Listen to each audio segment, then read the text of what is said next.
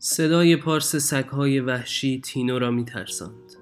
از کودکی با سگ‌ها مسئله داشت. اگرچه خانه‌شان پر بود از سگ، پر بود از حیوانات دستآموز و خدمتکار و غذاهای رنگارنگ و مردهای درشت هیکلی که برای انجام مأموریت به عمارت ویتوریو دل سنته مراجعه داشتند. مأموریت‌هایی که تینو تا 17 سالگی از آنها چیزی نمی‌دانست. کشته شدن آدم‌ها و سگ‌ها. صدای پارس سگ‌ها وقتی که جان می‌دادند تینو را می‌ترساند و صدای گلوله‌ای که صدایشان را قطع می‌کرد. چیارا آشپز و خدمتکار پیر عمارت و دوست لحظه‌های پر از ترس تینو او را هر شب همراهی می‌کرد. مادرش موقع تولد مرده بود و چیارا تنها زن زندگی تینو بود. تینوی 17 ساله با چشمهای آبی و قد نسبتاً بلند از یک خانواده متمول و با اصل و نسب در قلب پالرمو، جسور و پر انرژی و با این حال پایش را از درب عمارت بیرون نگذاشته بود. خانواده تینو همه کار میکرد، از آدمکشی و قاچاق تا اخاذی‌های کلان از ماموران دولتی و کارچاق‌کنی. دل سنته در پالرمو برندی از کلکسیون خلاف‌های ایتالیا بود و تینو اینها را می‌دانست.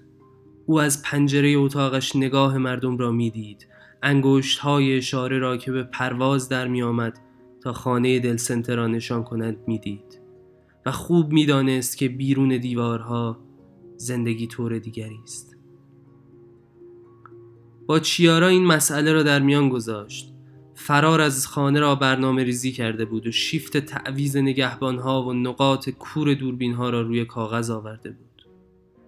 او فقط منتظر یک فرصت مناسب بود و ثانیه ها با سرعت به لحظه موعود نزدیک می شد.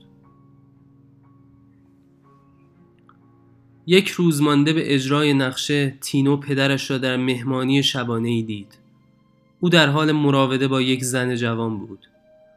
روزالینو کونتارا، دختر یکی از تاجران پارچه در پالرمو.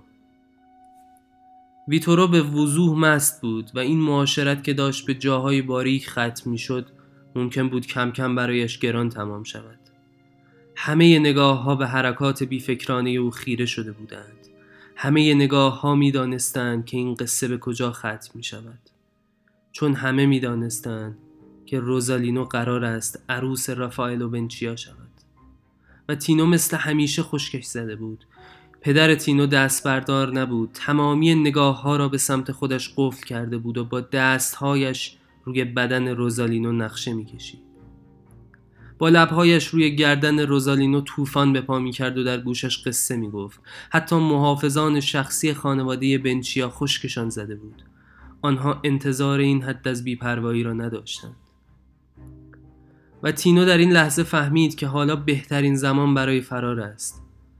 در تمام طول مهمانی او منتظر لحظه‌ای بود که حواس محافظان نباشد و درست در همان ثانیه که رافائلو وارد مهمانی شد برای تینو مثل روز روشن شد که پایان نام خانوادگیش نزدیک است.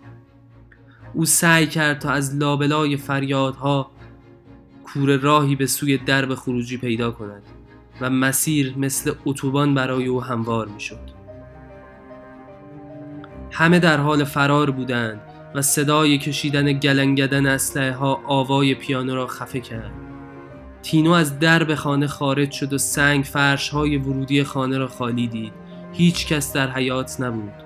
او به سادگی کوله‌اش را از لابلای شمشادهای بلند کنار دیوار برداشت و از خانه خارج شد. و هنگام خروج او صدای گلوله ها به قدری بود که صدای قدمهایش را نمی شنید. بیرون دیوارها زنی با ردای خاکستری منتظرش بود. تینو و چیارا عمارت ویتوریا را برای همیشه ترک کردند و سرهایشان در طول مسیر یک بار هم برنگشت.